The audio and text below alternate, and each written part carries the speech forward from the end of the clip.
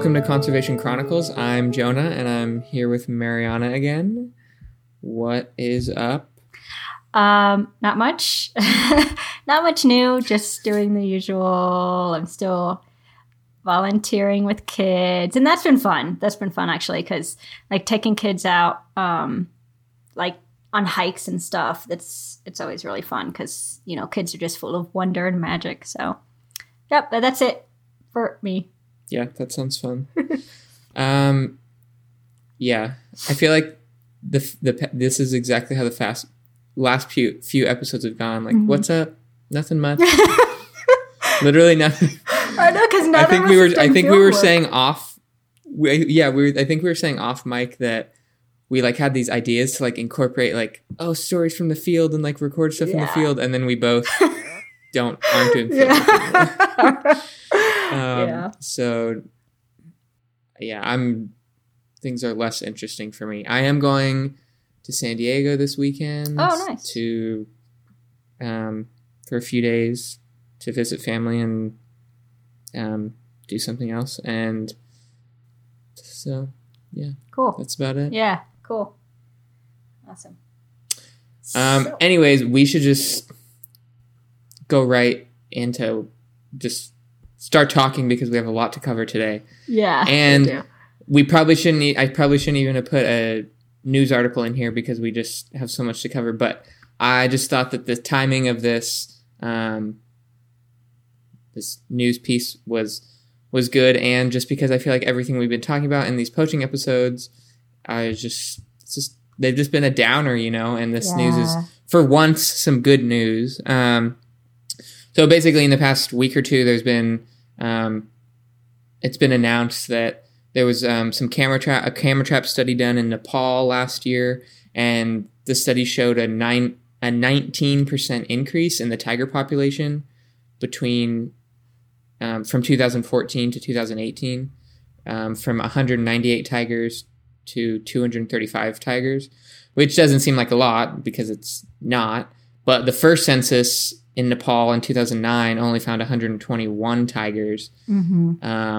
And so it's just, you know, with this population growth rate, if it can be maintained, it means that the tiger population will be doubled by 2022, which was actually a goal that was established by all the countries that have tigers back during a meeting in 2010. So I think it's just kind of a cool results, and glad to hear that because Nepal is sort of, you know, acting like a model for success thanks to their commitment to protecting wildlife and evolving communities and mitigating conflict with tigers. So anyways, some good news, the rare good news in the wildlife world. Yeah. No, I like the opportunity to give some good news because we are very gloom and doom. So speaking of gloom and doom, today's episode.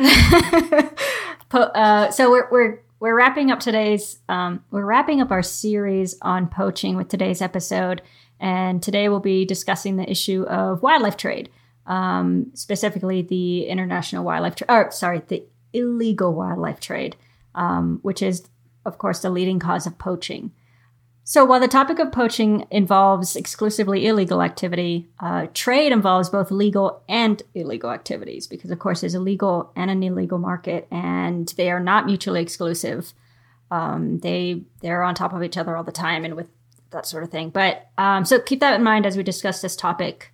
There are really two categories of wildlife trade. You may hear us calling it trafficking or IWT, which is just the initialism for illegal wildlife trade.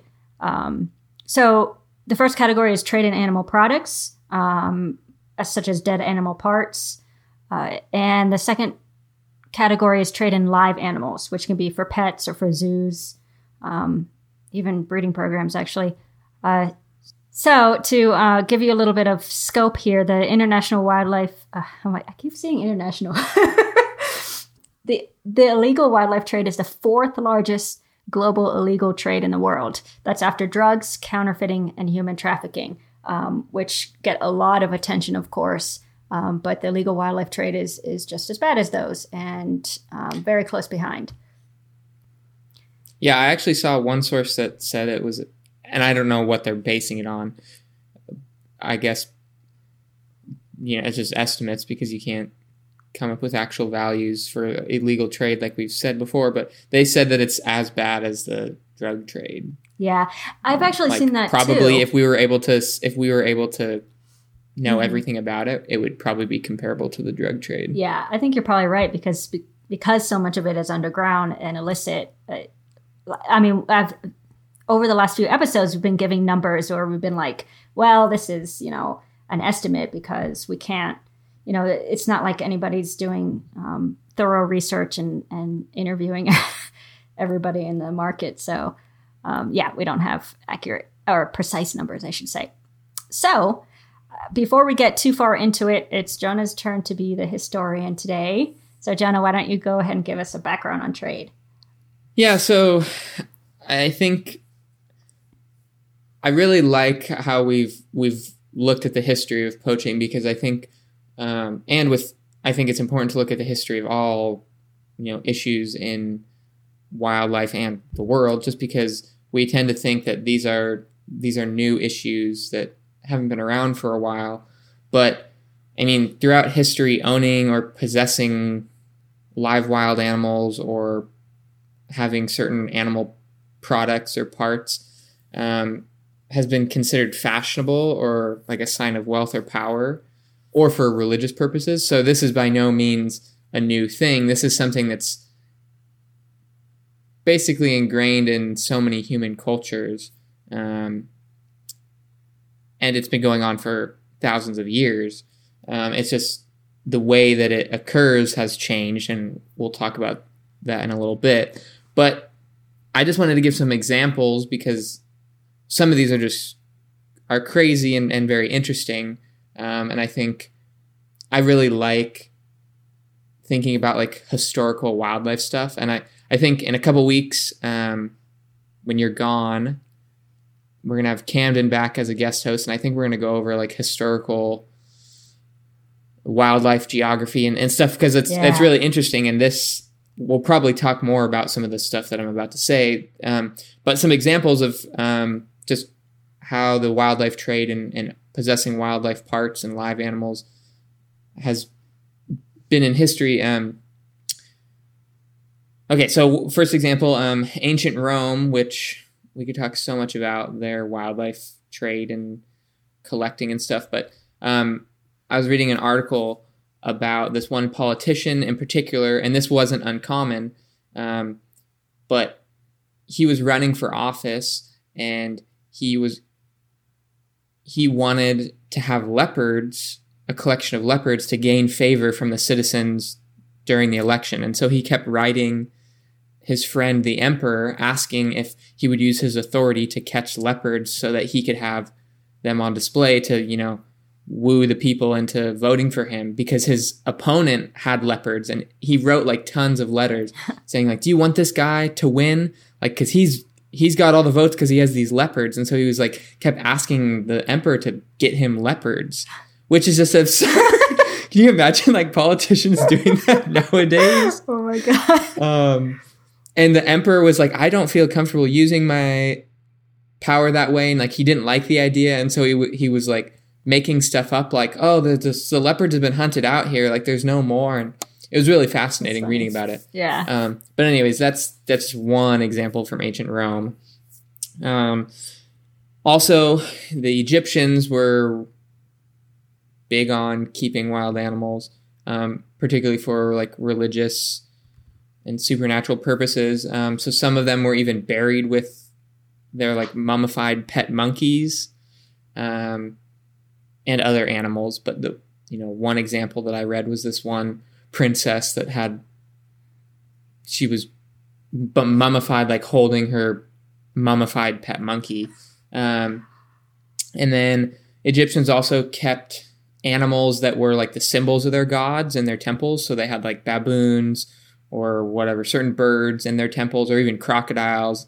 Many of the animals that represented their deities, they had them just free roaming in their temples because they revered them or whatever. Also, this is really interesting. The ancient Maya, there's a lot of artwork from Central America that depicts kings holding jaguar cubs in their laps. Yeah.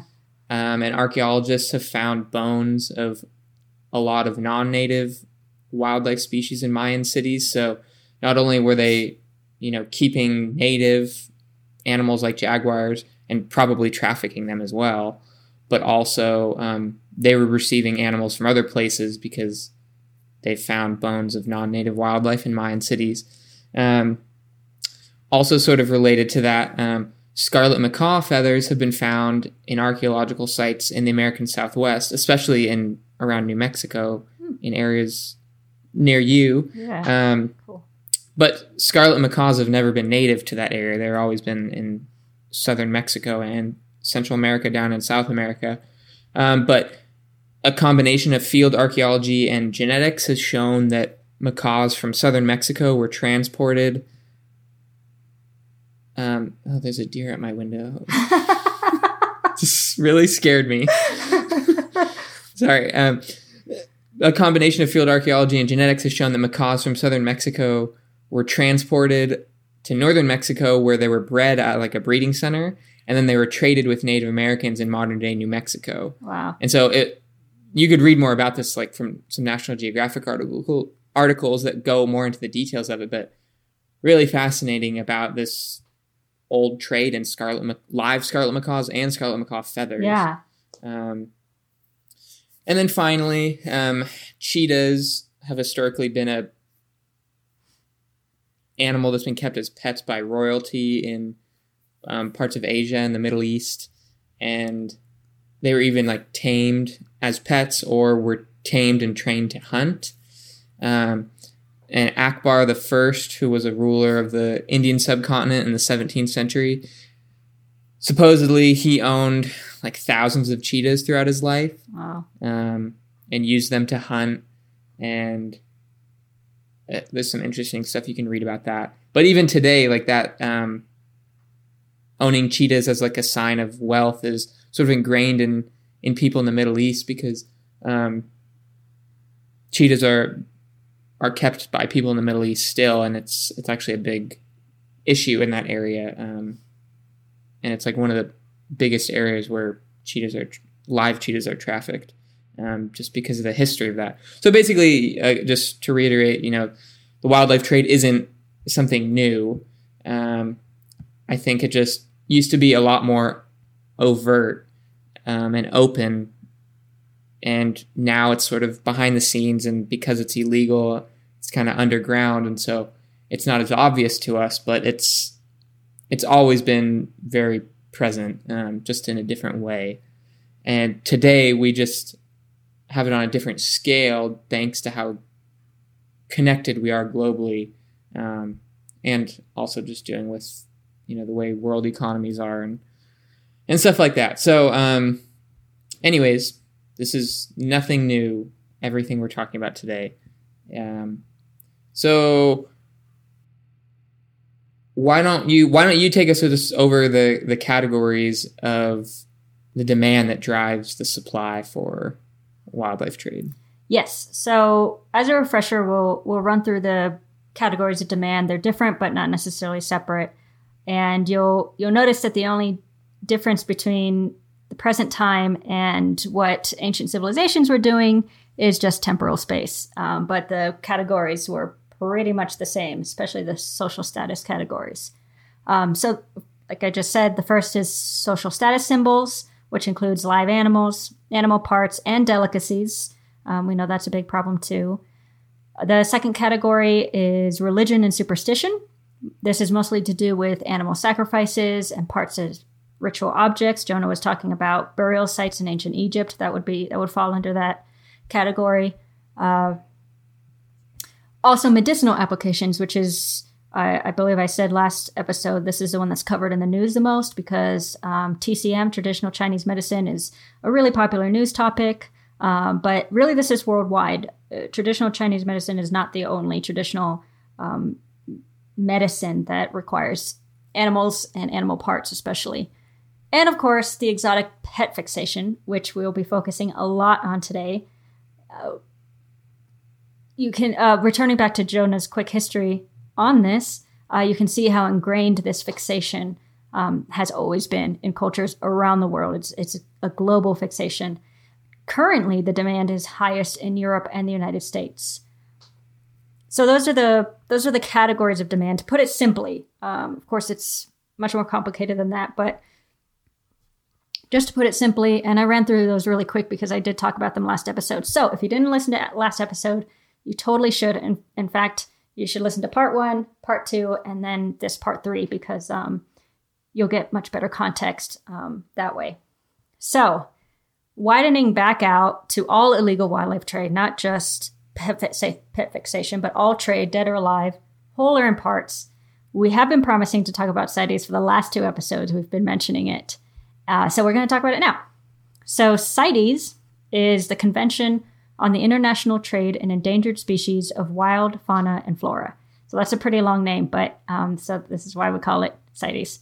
And it's an international agreement signed by governments, global governments, which aims to regulate and monitor trade in live wildlife and products, as well as plants, so that the sustainability of wild populations are not more threatened by trade, because, of course, they face a lot of threats. So CITES is concerned with international trade regulation, not enforcement of poaching. This is on the trade level that the convention is concerned with. So 80 countries signed the initial agreement in Washington, D.C. in 1963. So this has been around for quite a while. Signatory countries are known as parties, and they adhere to the agreements of the convention voluntarily. So there's no, the convention is not legally binding. They agree to it voluntarily. It's just like the Whaling Convention. So this agreement, the convention between the governments, it provides a framework that's to be respected and followed by the parties. And the parties themselves have their own domestic legislation to ensure that CITES is implemented on the national level. So it's quite complicated, but everybody is required to regulate trade according to their agreements. So currently 183 countries are signatories. Remember, we started with 80 in 1963. So currently 183 countries have signed on. That's the gross majority of countries in the world. Some countries who aren't signatories include North Korea, not a surprise, Haiti, Western Sahara, Turkmenistan, East Timor, Andorra, South Sudan, and 5 countries that make up the islands of the Western Pacific. So if you want to look that up, we'll provide a link to the CITES site, of course. It's actually a really interesting website.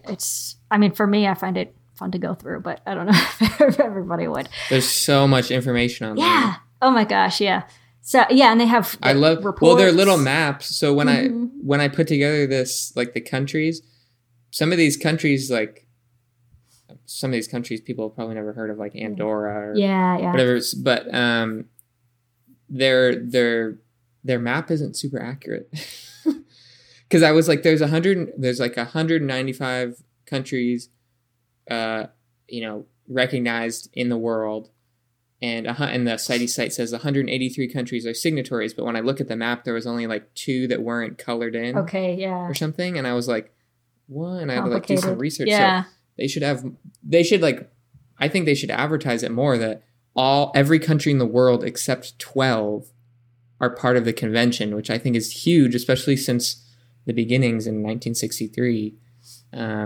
Anyways, they should work on that part of their website, I think. Yeah, totally. And I like that. I don't like that, but you can see that there's a pattern between among the countries that aren't signatories. There's a lot of instability, whether political or socioeconomic. There's conflict.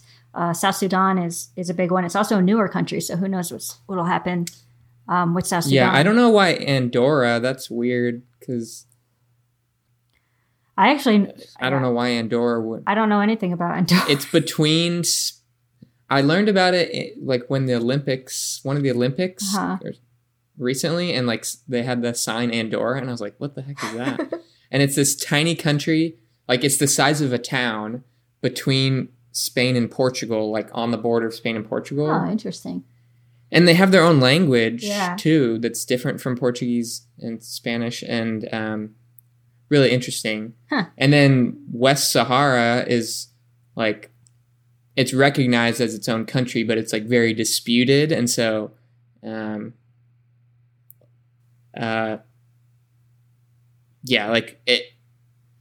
if it's so disputed whether it's part of Morocco or not. And if it is part of Morocco, like if it ends up being part of Morocco or whatever, then that means that, anyways, I don't know what I'm trying to say.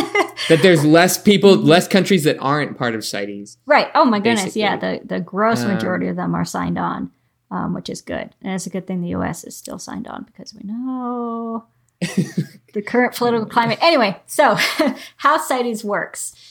So basically, all movement, import, export, etc., of the species that are listed in the convention, of which there are many, must be authorized through a licensing system.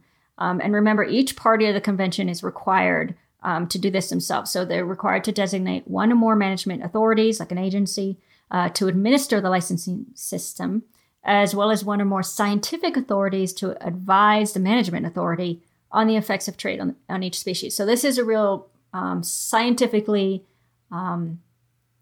informed sort of these are scientifically informed regulations that they're supposed to put in.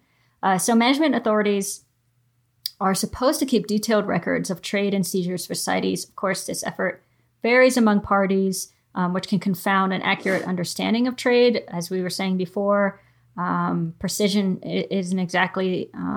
we're not exactly precise on numbers or trade routes, those sort of things. So how do we regulate the species? So the species on the lists the species under CITES are listed in one of three appendices based on protection status. So we're going to go through Appendix 1, 2, and 3, starting with the most stringent, which is Appendix 1. These are species that are threatened with extinction, and trade permits are only licensed in exceptional circumstances. We have close to 700 animal species listed in this category. The next is Appendix 2, species that aren't necessarily threatened with extinction, but in which trade could potentially affect wild populations. It's close to 5,000 animals are listed here. And then the least stringent, or the least regulated, is Appendix 3. These are species that are protected in at least one party country, and that country has asked the other parties to help control the trade of that species. And about 200 animal species are listed here. So this number that you found, Jonah, total 6,000 species, less than 6,000 species are listed. That's from the CITES website. That's insane. They have like a table, a breakdown of the number of species in each appendix and the number of animal and plant species in each appendix. And I was shocked, like, there's more than 6,000 species of just birds alone. Yeah. Wow. So I don't understand. It's pretty. I'm just in shock about it because that's hardly any. Yep. Yeah. Compared to, I mean, I'm not saying that animals are more important than plants, but there's 30,000 plant species listed on there. Right. Yeah. And I think that it's probably easier to observe the declining wildlife populations, generally. So, like, you'd think that there would be a ton more animals listed. But I think this probably... Okay. If all the animals in the world were listed on CITES somehow, I don't think it would necessarily make the trade go away or whatever. Mm-hmm. But I think that all these animals that aren't listed that are able to be traded, I think it kind of diminishes the significance of the effect of trade on wildlife populations if there's only 6,000 of all the animal species in the world listed. Right. And like it might break it down by mammals and birds and reptiles and fish, and I think it does break it down that way. And that probably would be even more enlightening because, like, there's probably only a handful of mammals. Oh, yeah. I think if I remember... Probably most of them are fish and reptiles and amphibians. Yeah. Actually, if I remember correctly, I'll have to look it up. I think the most are invertebrates. But, really? Yeah, I can't remember. It's so interesting. I don't know. It's just concerning to me that there's relatively so few. I mean, 6,000 is a large number of species, but relative to how many there are, it's not. I just think that all trade in all wildlife should be regulated. Yep. Somehow, and I think CITES is a powerful way to do it. Yeah, but it is. Anyway. Yeah. So speaking about numbers, Jonah, why don't you give us some really important numbers? Yeah, I feel like every episode I have statistics, but I think I like to use numbers because we're generalizing when we're discussing these topics, and I like to use numbers to like pinpoint specific examples of these issues. So I kind of want to break it down into the two types of trade that we were talking about. So first I want to talk about the trade in animal products, or like parts or dead animals or whatever. So these are just some examples. Between 2009 and 2014, CITES reports that CITES reports ivory seizures at 159 metric tons, which is equated to 15,900 elephants. That's hard to believe. So that's like a number that's hard to believe. Yeah, crazy. And that's only what CITES reports. That's only what has been seized. Yeah. And it's known that from 2011 to 2012, over 60,000 elephants were poached. So over that period from 2009 to 2014, the amount of ivory that was seized only equaled, rounded up to 16,000 elephants. So where's all the other ivory from the 60,000 elephants that are killed, in that 1 year period? Mm-hmm. And I think this just demonstrates how much ivory is being trafficked without being noticed and without consequence, which is so disturbing because these are just unbelievable numbers. Mm-hmm. Wow. Anyways, moving on to reptiles, which is even crazier numbers. Between 2005 and 2013, 14 million wild-sourced protected reptile skins were traded internationally. Jeez. So that's like 14 million individual reptiles. Mm-hmm. How do we keep these? How do we expect these animals to keep up? I mean, I know it is just so illogical, and I just can't even comprehend it. The people that are doing this, and expecting that they're going to be able to continue. Mm-hmm. I mean, I think we talked about this before. You know, the poacher that's directly killing the animal, they're just deciding whether they're thinking about whether they're going to be able to feed their family over the next week. They're not thinking like, is this species going to be here in 5 years or whatever? Yeah. So that's, I guess, probably why this kind of stuff is happening. Anyways, also just wanted to repeat a number that we mentioned in part 2, that 340,000 Burmese python skins are exported from Southeast Asia annually. So that's just from one species every year. Yeah. Crazy. Mm-hmm. Switching to birds, an example is the helmeted hornbill, which is a critically endangered species, and we don't even know what its population size is. In 2013 alone, 500 helmeted hornbills were killed each month in a small province of Indonesia. But only 1,111 helmeted hornbills were confiscated between 2012 and 2014. Big difference. So if 500 a month in that 1 year, and then, basically twice that was confiscated in a 3-year period, it just doesn't, it does not add up. It's so concerning because there's so much that's going under the radar. Yeah.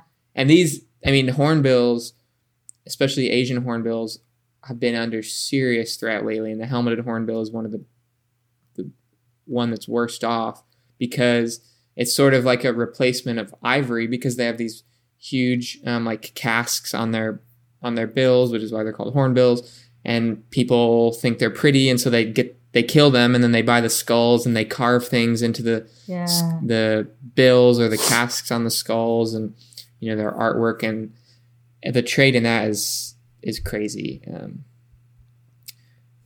Anyways, when I was working in South Africa on a southern ground hornbill project, the project was trying to get the southern ground hornbill listed under CITES Appendix 2. And so my part of that was doing all the research on trying to find stuff about trade specifically in southern ground hornbill online. And I had to go like into some deep web crap, weird, like websites in Chinese where I was having to like have them translated and stuff. And anyways, you could just find southern ground hornbills, like whole skulls sold, and like a dozen of them sold, and you're just like, where are people getting these? Like, I just don't understand it. Anyways, your mention of the deep web makes me think of the dark web. I think we should do an episode on that someday. Oh yeah, that should go in this episode. Actually, yeah, because plenty of these products are going through the dark web. But scary stuff. Yeah. Anyways, we have been remiss and not. Well, no, we haven't mentioned really the pangolin at all. Yeah. I think we did in the first episode. We called it the most trafficked animal in the world, but then we just left it at that. So let's talk about the pangolin right now.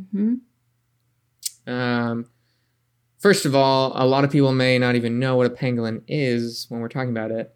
So you should look them up right now because they're really amazing animals. Yeah, they are.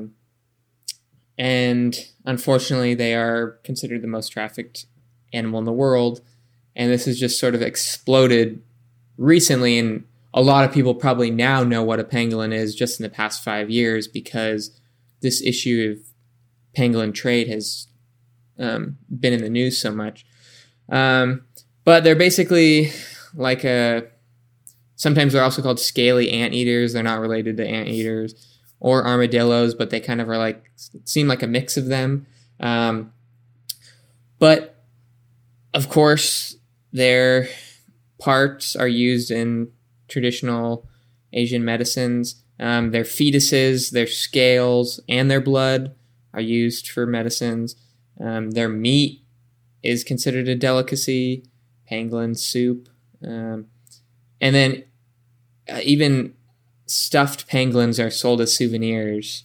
And I wish I never saw this, but when I was looking up this information, I saw some pictures of like stuffed pangolins, and it was so gross. Horrible. First of all, talk about bad taxidermy. Yeah. Like those hilarious taxidermies that just are so bad. Yeah. But also just so sad to see these animals. Like as a souvenir, like, oh, I got my little stuffed pangolin. Like, what? Right. Yeah. Like, just how deranged are you?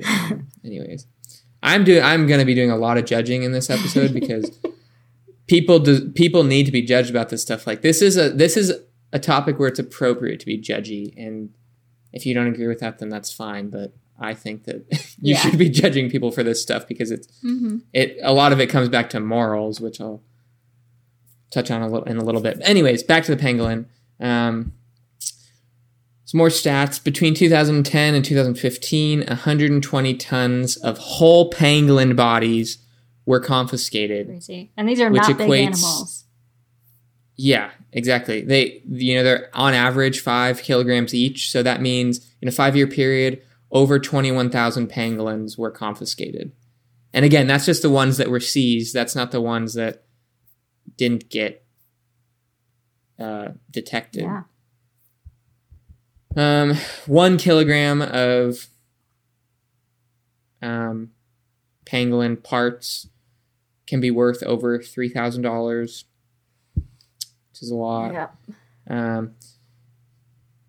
And in November 2017, right before there was a worldwide ban on the trade in pangolins, Chinese officials seized 11.9 tons of pangolin scales from one ship, which is the largest pangolin seizure ever.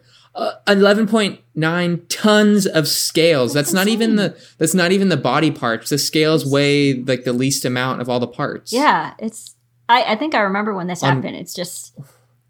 Me too, yeah. It's insane. Just on one boat. So disturbing. And then the following month, ironically, all 8 species of pangolin were listed under Appendix 1 of CITES. And this was like a long time coming, but I feel like it was probably like went a lot quicker because of this seizure the month before. Right. Yeah.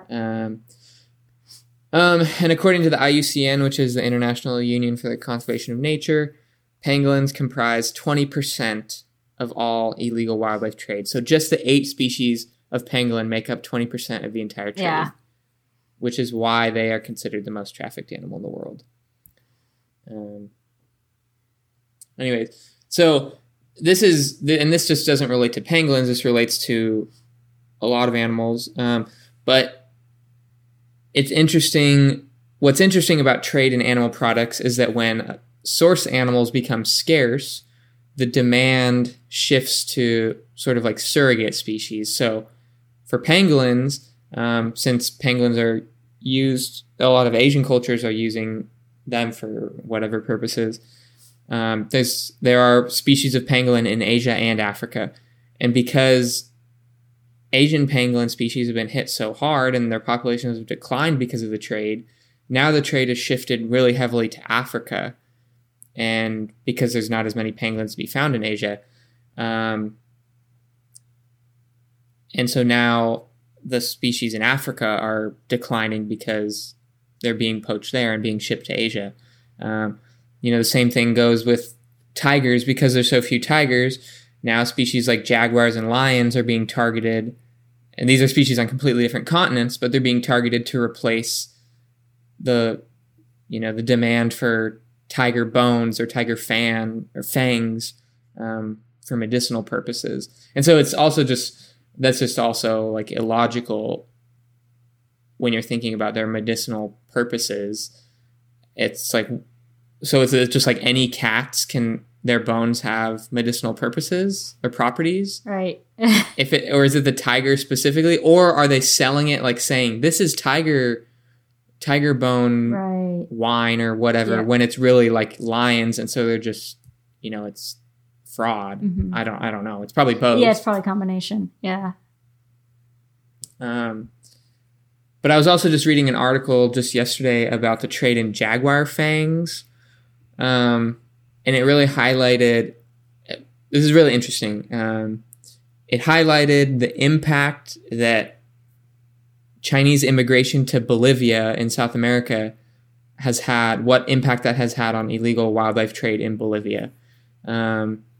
Because there's been like increased relations between China and Bolivia, it's led to a huge immigration of people from China to Bolivia, where they set up and work for companies that are basically aimed to help the economy in Bolivia. So a lot of the companies are specifically involved in road construction or sugar plantations. And the one biologist that was being interviewed was saying that, this really brings them to the frontier of like the jaguar's territory, on the borders of forests where they're building roads or where there are sugar plantations. And he said it just makes it more easy for these people that are working, these Chinese people that come to work for these Chinese companies. It makes them easier to poach and traffic parts from jaguars because they just have easy access to them right, next to where they're working. And it makes them more likely to poach jaguars and then again ship it back to China where it's sold as tiger bone or whatever, tiger fangs. And I personally think that the same thing goes with where in Zambia, where I was living, because the Chinese government is really involved in road construction and a lot of development projects in Zambia. And I have no doubt that this is impacting poaching and the wildlife trade in Zambia, because all these people from China that go to work there, it just gives them access to the wildlife resources there. And I'm not making this claim with like any evidence, but I just think based on my view of human nature, I wouldn't be surprised if this is like a conspiracy theory. But I wouldn't be surprised if these kind of initiatives by Chinese government and Chinese companies are sometimes like kind of used as a front or sort of like an opportunity to gain access to certain countries' wildlife resources. It's also just like an economic move by China, but I think that the demand is so high that really they could make so much money by not only, helping these countries build roads and stuff, but also just by having access to wildlife there. So definitely a conspiracy theory, but I think I believe it makes sense. So these are just sort of endless examples of the trade in wildlife products, specifically dead animal parts. And I mean, these can range, the trade in animal products ranges from everything like bird feathers to pretty grotesque things like gorilla heads as souvenirs, or stuffed pangolins, or jaguar paws as souvenirs.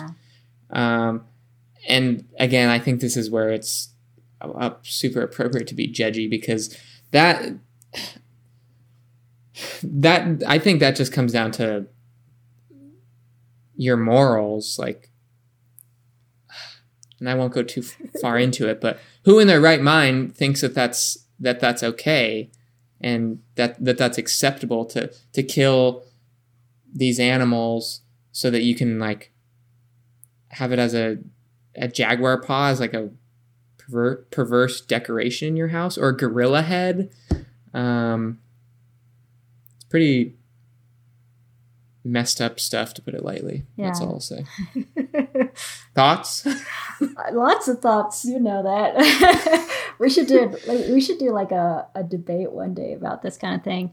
I agree that judging is important, but you know me, I'm also all about like, well, it's the culture, and they were raised with this cultural narrative, and but what culture? Like a gorilla head as a decoration, and a lot of times that isn't even cultures. They're selling these things to tourists sometimes. Specifically with gorillas and chimpanzees and stuff. When you read about the trade in their parts, it's souvenirs that these tourists are buying because they think it's cool to have a gorilla head or a gorilla hand. Yeah. So absolutely. I'm not judging like people's belief in these things like medicinal medicine or whatever, even though it is unfounded, but I'm judging like that you think that someone thinks it's cool or acceptable to have like a gorilla head as an example for a souvenir, that kind of grotesque stuff. Yeah, no, it's just perverse, I think. Yeah, there's definitely a distinction there. That's good to make, because I don't, because there are groups of people who, like you said, this has nothing to do with culture. They just want, and it's just greed. And the people who provide them just want to feed that greed. So yeah, that's definitely a huge portion.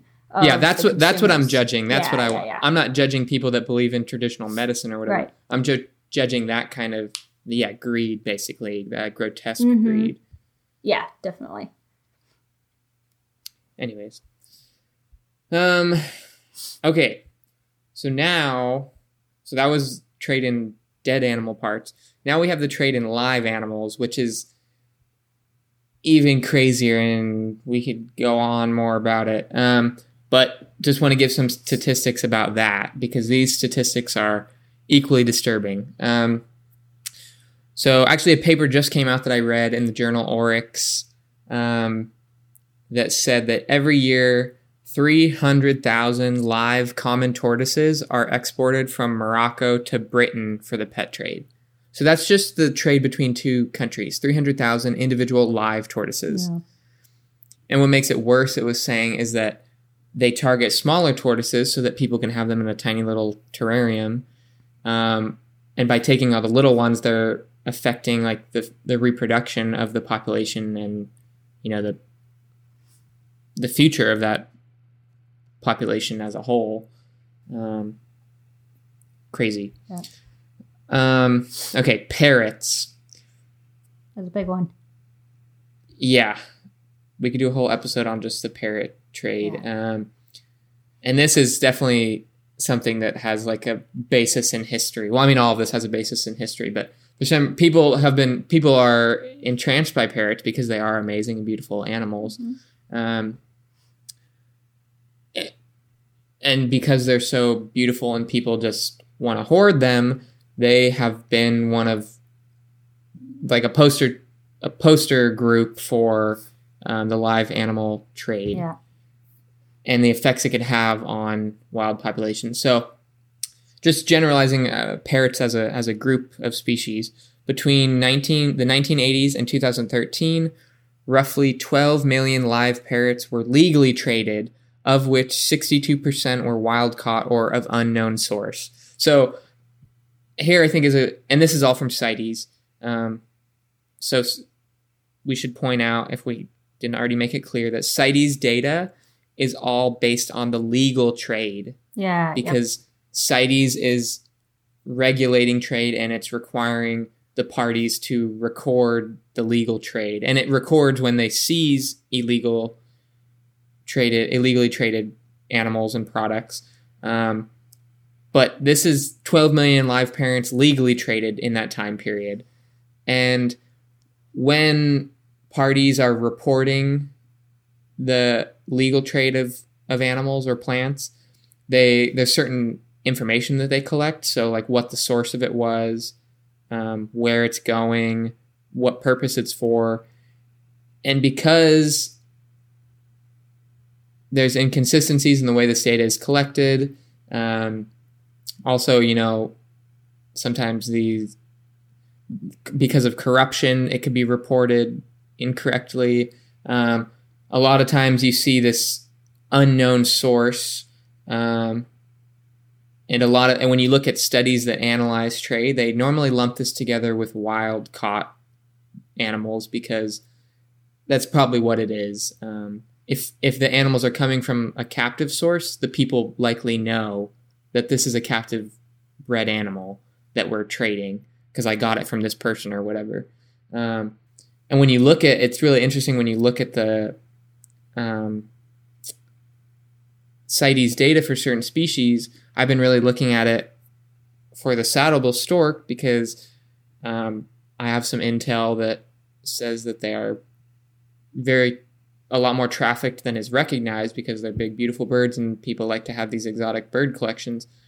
The numbers don't match up from what's being exported from a certain country to what's being imported in a certain country. So either if it says 100 birds were exported and only like 50 were imported, does that mean that 50 died during transport, or that the importing country doesn't want to admit that they're importing that many birds? Right. So if that makes sense. Yeah. So anyways, these discrepancies are just red flags to me. And sometimes it just has to do with the way that the time period falls when they report it. Like if it was at the end of the year and then it was imported at the beginning of January or something. But anyways, that's just something to note. So yeah, go ahead. I wanted to add that reminded me, you saying whether they died in transport, that a lot of these live animals do die in transport. And in fact, a huge amount of live animals do die in transport.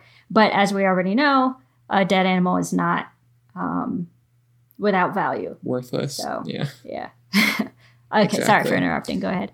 And not that them dying in transport doesn't always, it can be for a lot of reasons. A lot of times these animals, the conditions that they're living in are horrible, plus just stress.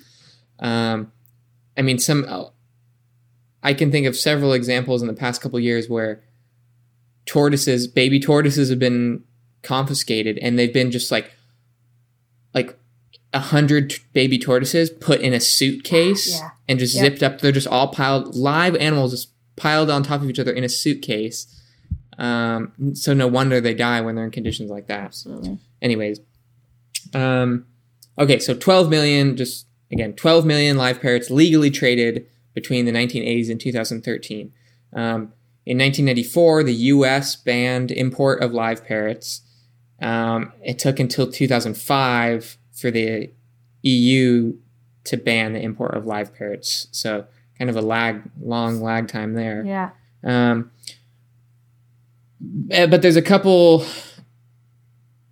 places, a couple countries in particular, South Africa and Uruguay, that make up most of the global exports of live parrots. So between 2007 and 2013, South Africa and Uruguay made up actually over half of global exports in live parrots. And South Africa in particular, there's a couple species of parrots in South Africa, but that's not they probably are being exported, but South Africa is where it's sort of like a hub for export of all these parrots from Central Africa. And I'm sure we all know what a African gray parrot is. They live in Central and Western Africa, and this is one of the most popular captive parrots and one of the most widely traded live parrots. Yeah. And so those parrots from Central Africa are being shipped to South Africa, and then they're being exported further abroad to be distributed in different countries. So that's what we're talking about when we're talking about South Africa and Uruguay accounting for so many exports. That's because they're hubs for trade in these species. In 2013 alone, of 325,000 CITES listed parrots legally exported around the world in 2013, 1/3 were reportedly wild caught, which is a lot. Over 100,000 live parrots being legally traded in 1 year. Yeah. Just baffling and obviously so unsustainable. So like I said, African gray parrots are one of the most commonly traded species. So are monk parakeets. Between 2007 and 2014, about 39,000 African gray parrots were legally exported from Central and Western African countries, of which nearly 35,000 came from the Democratic Republic of Congo alone. 35,000 live parrots from a single country in a 7-year period. Yeah.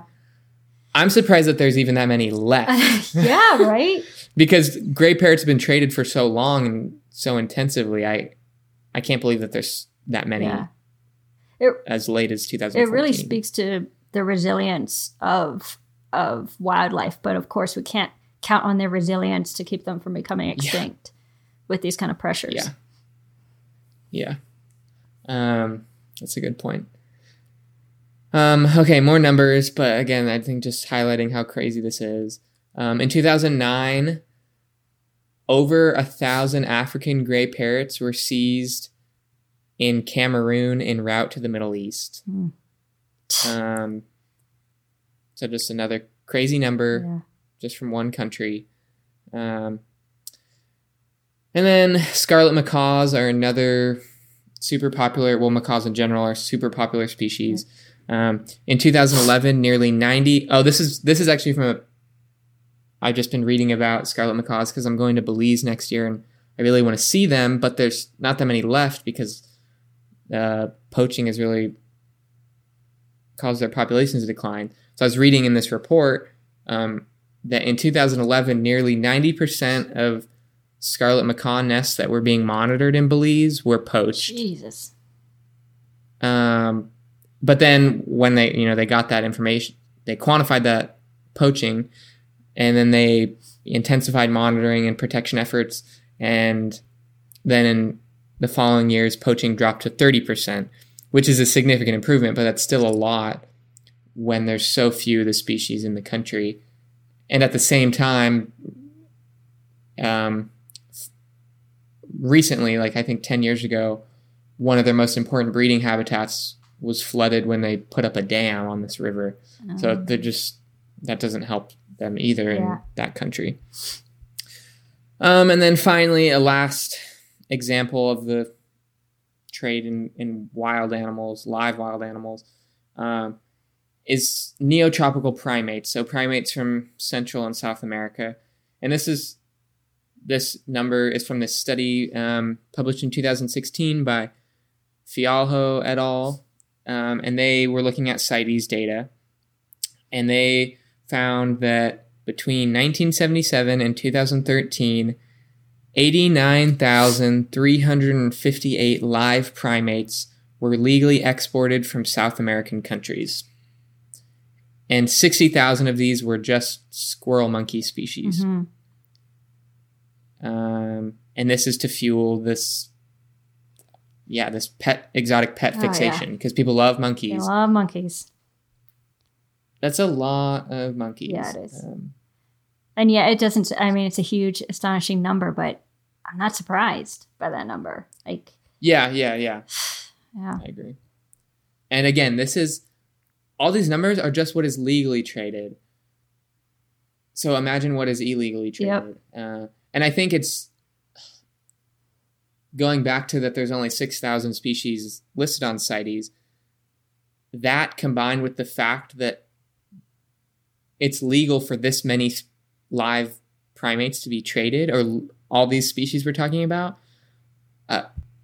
there just shouldn't be this legal amount of legal trade. It's absolutely.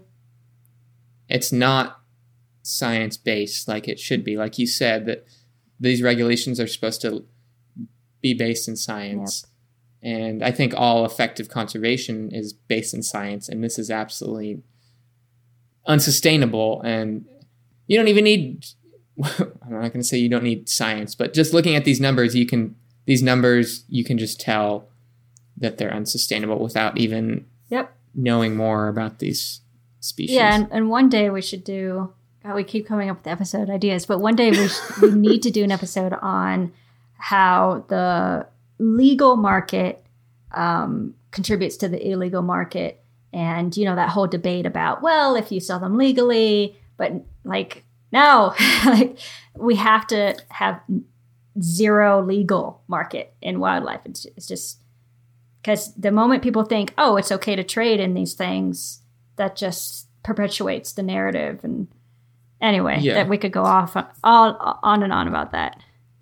Yeah, and it also makes things more complex for enforcement, and we'll talk about that shortly, because okay, there's this number, this many of this species can be legally traded, but after this quota they can't be, and it's just like, okay, so the person that was last in line, they are just out of luck, and so they're just like, oh, they're just going to give up on, they're just going to walk away and be like, okay, I'm going to go bring this animal back to where I got it from. Like, no. Anyways, we'll talk about that shortly. So just finishing up on primates, I unfortunately stumbled upon an exotic animals website, a website that sells exotic animals, and there's all sorts of crazy stuff you could find on there. But there was a lot of monkeys, especially baby monkeys, because they're cute and that's what people want as pets. And it was crazy because they would just say like a monkey for sale, and it wouldn't even have the species. And I can't tell what species it is because it's like a, baby monkey that's still pink and has hardly any hair. It's just like the one was labeled Baby Java, and it was listed for $5,000 in Texas. And it's crazy how many of these wildlife species that were for sale on there were from Texas. It's pretty disturbing, and I'll mention a little bit more about that in a minute. But Baby Java for $5,000, you don't even know what species you're getting. A breeding pair of Jeffrey's marmosets for sale for $7,900 in Florida. A baby capuchin, which has been made popular by Hollywood, which I'll talk about in a minute, for sale for $9,500 in Missouri. I mean, this is basically like a Craigslist for wildlife if you go on the website. It's so disturbing. And they're wrapped in like little blanket, and they have like a little bottle, and God. Yeah. So disturbing. Yeah. And I mean, the number of examples that we could list about this issue of live trade is basically limited to the number of species that exist in the world. Yeah. Because it's just that prolific and widespread. I don't think we really need to go into much detail about the negative effects that live trade has on wildlife populations, I think it's pretty straightforward and obvious, because you're just taking this huge amount of individuals out of a population, and it's obviously going to have a negative effect on in the wild. But I think it's critical to understand that in many cases, this trade can also have negative impacts on the ecosystems where these animals are being brought. So if you think of Florida is a perfect example, where all these exotic animals, especially reptiles and amphibians, have been brought for the pet trade, because like Miami International Airport is a huge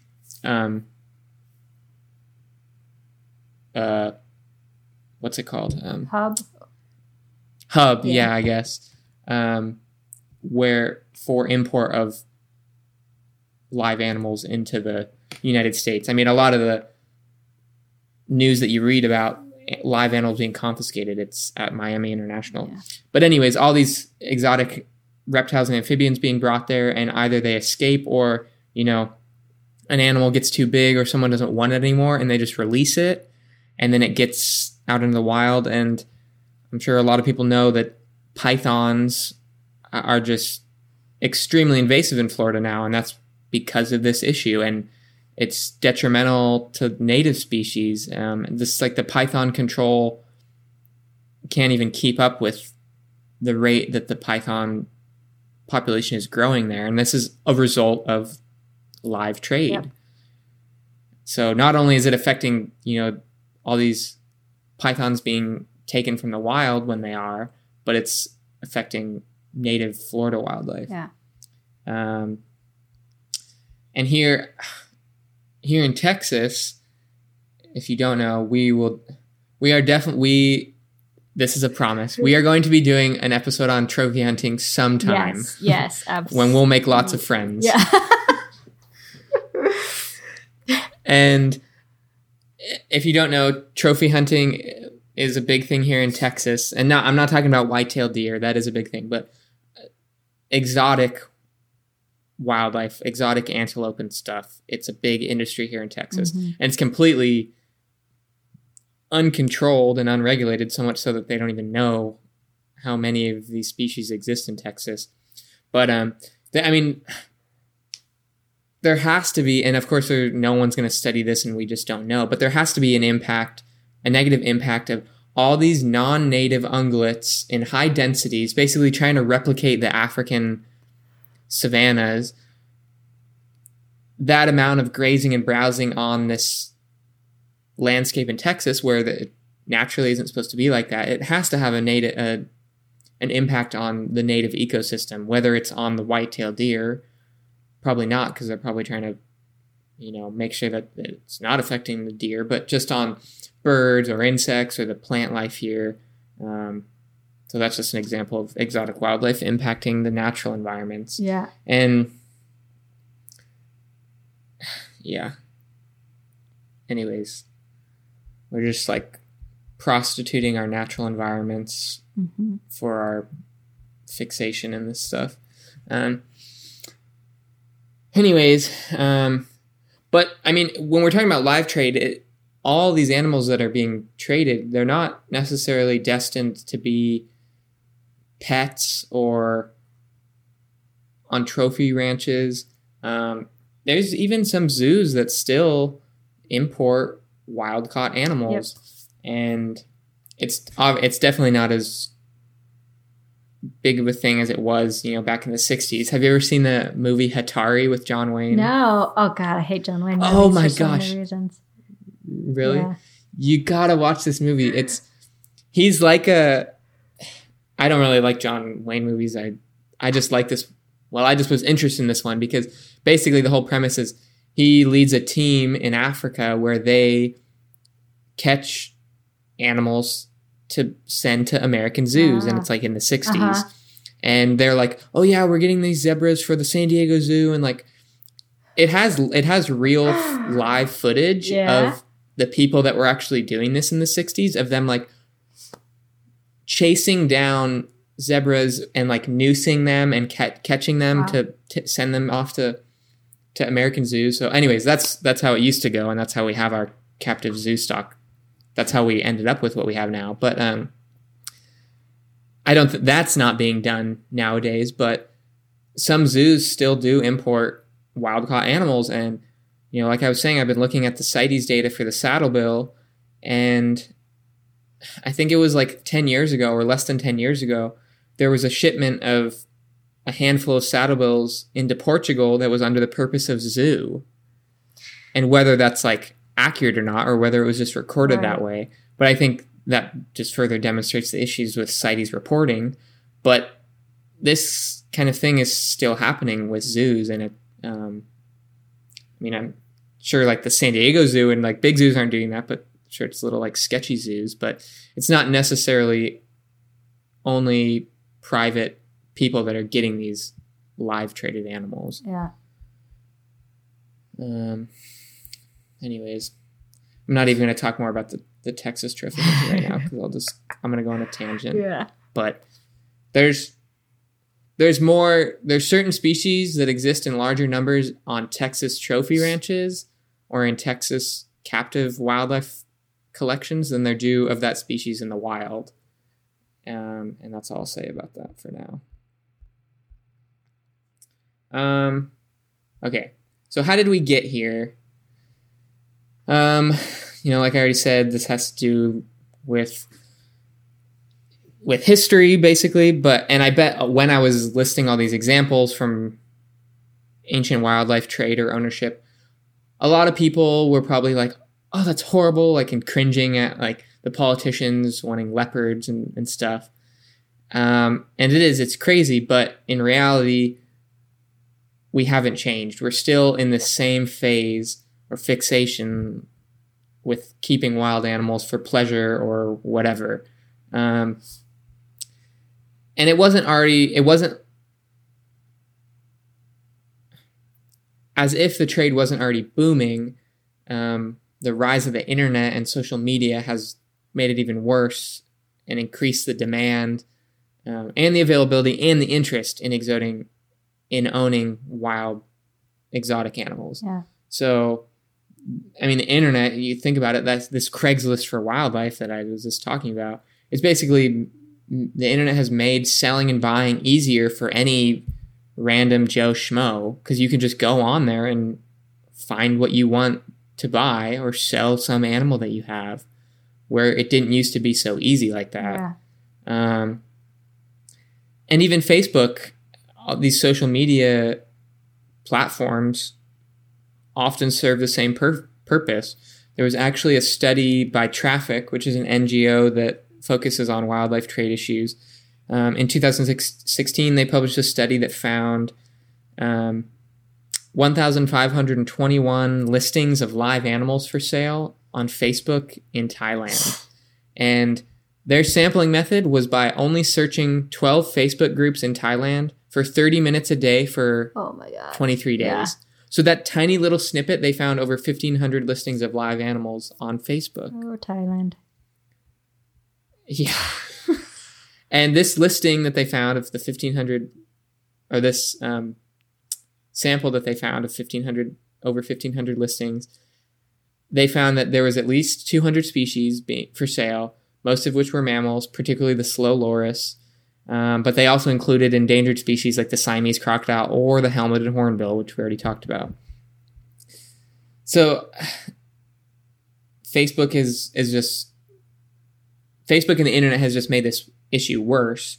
But they also, Facebook, Twitter, Instagram, they also just create platforms for people to kind of showcase their pets as status symbols. And that's really what it comes down to. You know, these royalty they had, cheetahs as status symbols and stuff. But now people have these pets so that they can post it on their social media platforms, which is basically, it's just for attention as a status symbol when it comes down to it. Mm-hmm. And I think it should definitely be noted that as big of an issue that these social media platforms are for the wildlife trade, they don't address this issue. I mean, like, we really need to put the pressure on Facebook and Instagram to help combat. I mean, the amount of money they have and the influence they have, they could really make a difference. And just despite the role that they play, they don't acknowledge their role at all. So it's disturbing. Anyways, I'm almost done rambling. I also just read a study that just came out last week in the journal Oryx that highlighted the issue of Instagram for fueling live animal trade. And basically, the authors, they searched Instagram for selfies of people with exotic animals in a specific city in Turkey. So again, this is just a small sample that they were looking at. Probably impossible to do this on like a global scale. And they found that the majority of these wildlife selfies on Instagram were with slow lorises, which if you don't know what a slow loris is, it's a very strange type of primate. You should just look them up. They're very, very interesting, really cool animals. Majority of the selfies on Instagram were slow lorises in this particular town in Turkey. There also were sugar gliders, macaws, turtles, and monkeys. And they really highlighted how Instagram or Facebook or whatever can be the source of demand for certain species. And they use the example of the slow loris being popularized by Rihanna when she posted a Instagram photo in Thailand in 2013 with her holding a slow loris. As if she hasn't negatively contributed to our society with her lack of talent in general. Too judgy. She actually does a lot. But she had to go and make it worse with her. She does a lot of like what's the word? Charity work. Oh really? Yeah. Well, she should apologize for popularizing the trade in slow loris because right? They really it was interesting how they highlighted it. Yeah. Anyways, that's all I'll say. And this is just one example. I think I vaguely remember something with Paris Hilton having a slow loris too. Not that she has as much influence. I remember. Yeah. But anyways, I think that these people that are in the limelight should realize the amount of influence they can have on things like this. Yeah. But anyways, in this study that they did on Instagram, a lot of the photos or videos were taken during the day, holding the lorises. And just a background, slow loris are actually nocturnal and they have really sensitive eyes. So they sleep during the day and they're not out in the daylight because their eyes are really sensitive. And, these people don't care about that. So they're just toting around the slow loris in the daylight, taking flash photography, dressing them up in clothes sometimes. And on Instagram, they were often hashtagged as lemurs, monkeys, or bush babies. Right.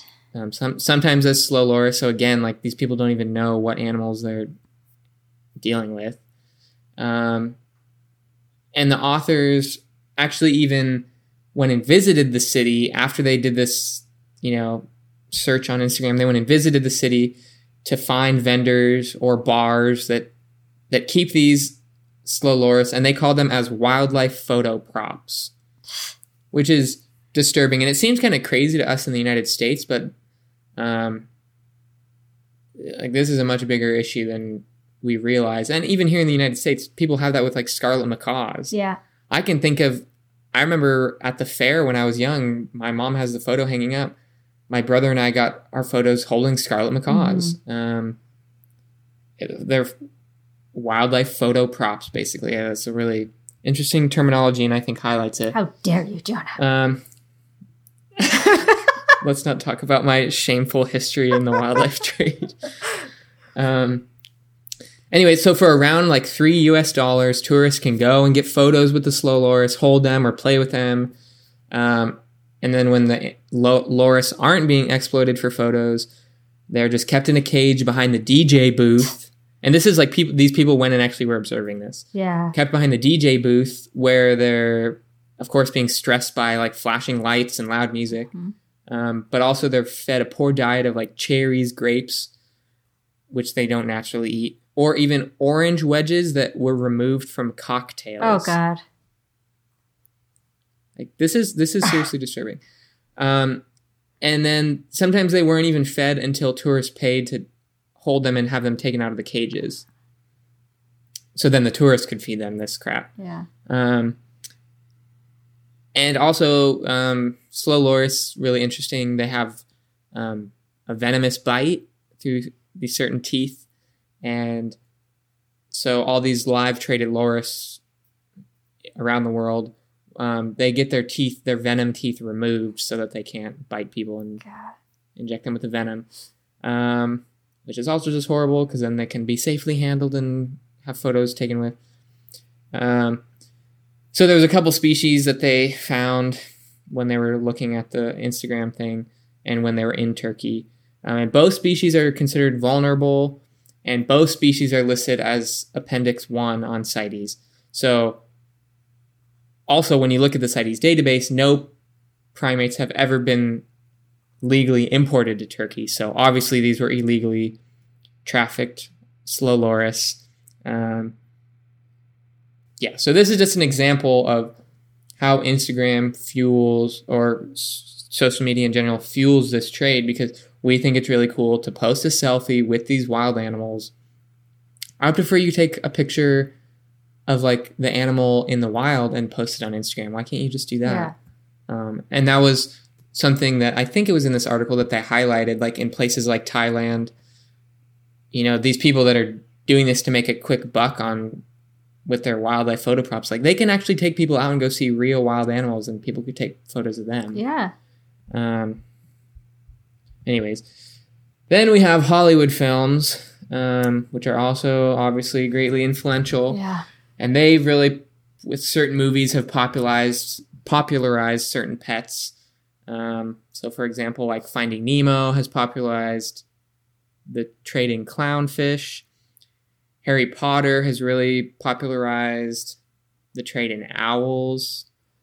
I'm sure most people didn't even know what a snowy owl was like until they saw Harry Potter. Yep.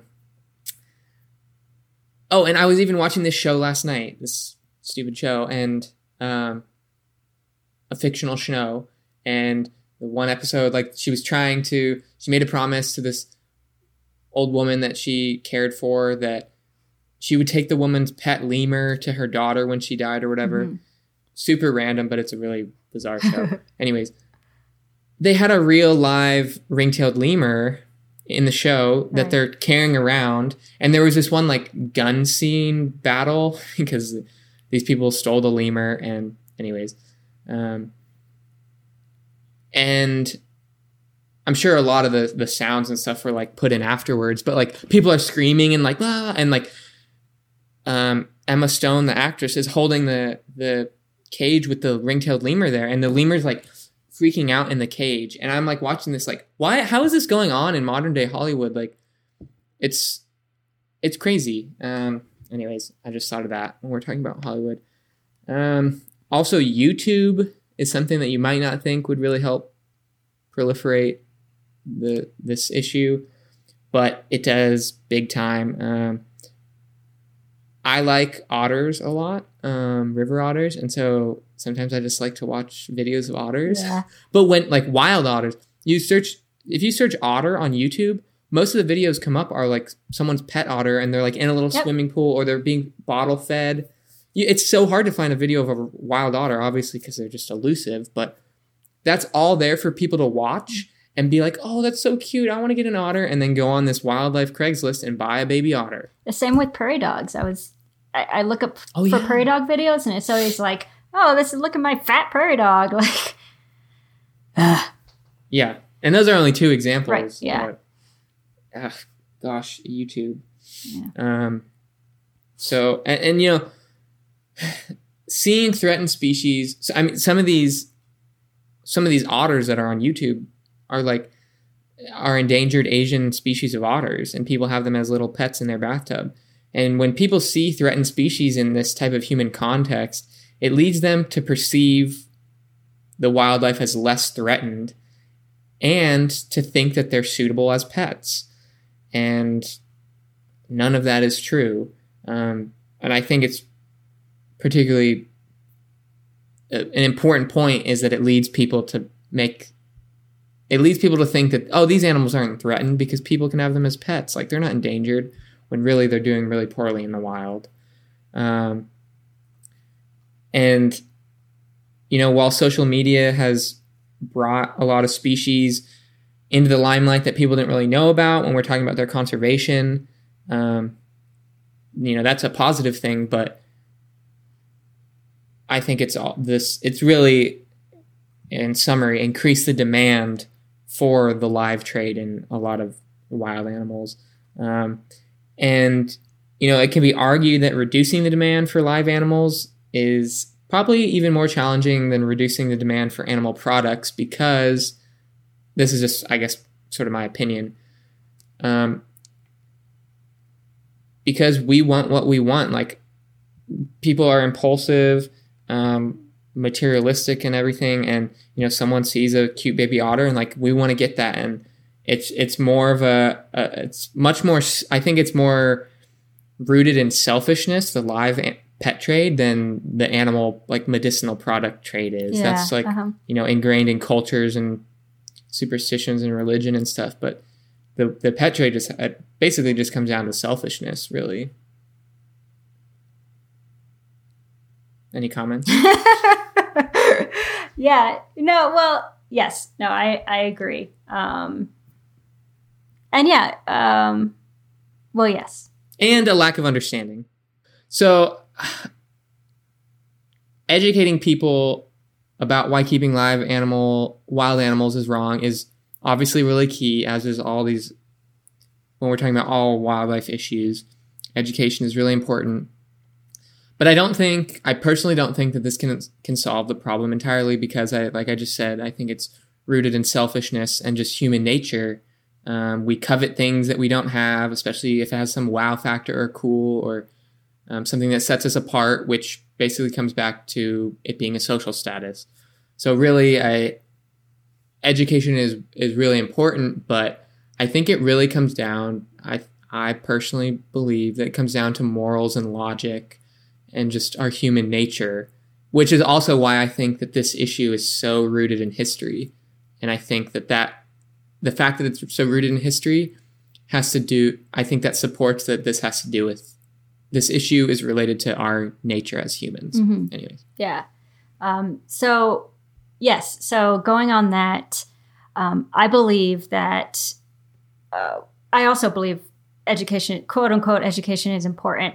I don't particularly like the word education, but it's really the best word to use, or the best word to use to get people to understand what we're saying. So for me, what I believe should be the fundamental approach when it comes to education should be less what they know and more who they are. Not that it shouldn't be what they know, not that what they know is unimportant, but I believe that who they are is much, much more important than what they know. So all the statistics that Jonah threw at you, just forget them. And I mean, not really though, but for the sake of my argument, let's just forget those statistics. They are important, but for the sake of my argument, just because it is hard to reach people like this by giving them facts and numbers. It doesn't touch their hearts, and exotic pet owners are all about emotion. And so the who they are philosophy, my who they are philosophy applies to all wildlife trade, actually. And we've spoken a little bit about this, about socioeconomic inequalities and where these people live and the communities they live in. But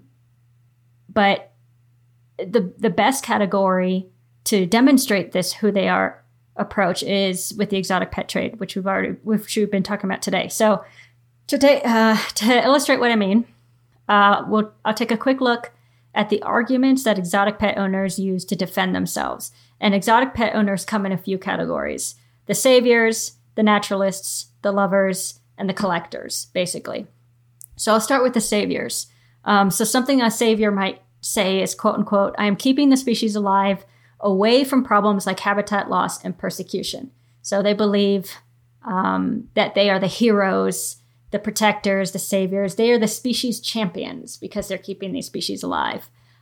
So that's who they are. What they know is any possible level of quote unquote facts from 0 to countless, right? Because they can throw any facts at you or receive any facts from you. But it's for my approach is how to reach them is to touch them where, touch them.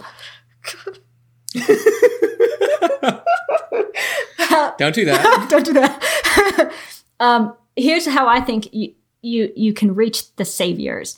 For example, is make them see themselves in the faces of real saviors. So people who may speak like them, especially speaking in the language of emotions and in the language of champions, people who can relate to them emotionally, but these people are doing actual conservation work. And you can find a lot of conservationists who have similar language to these so-called saviors. And I think if you take these people out with these conservationists and see how they're the actual champions, that may be one way to reach them. And these are just examples. Of course, this is all just like scratching the surface of possible solutions and how to reach these people. So the next category are the naturalists. And these are people who might say, quote unquote, keeping a wild animal as a pet in my home connects me to the natural world. What they know, any possible level of quote unquote facts from 0 to countless. Who they are, the naturalists are romantics and they are daydreamers.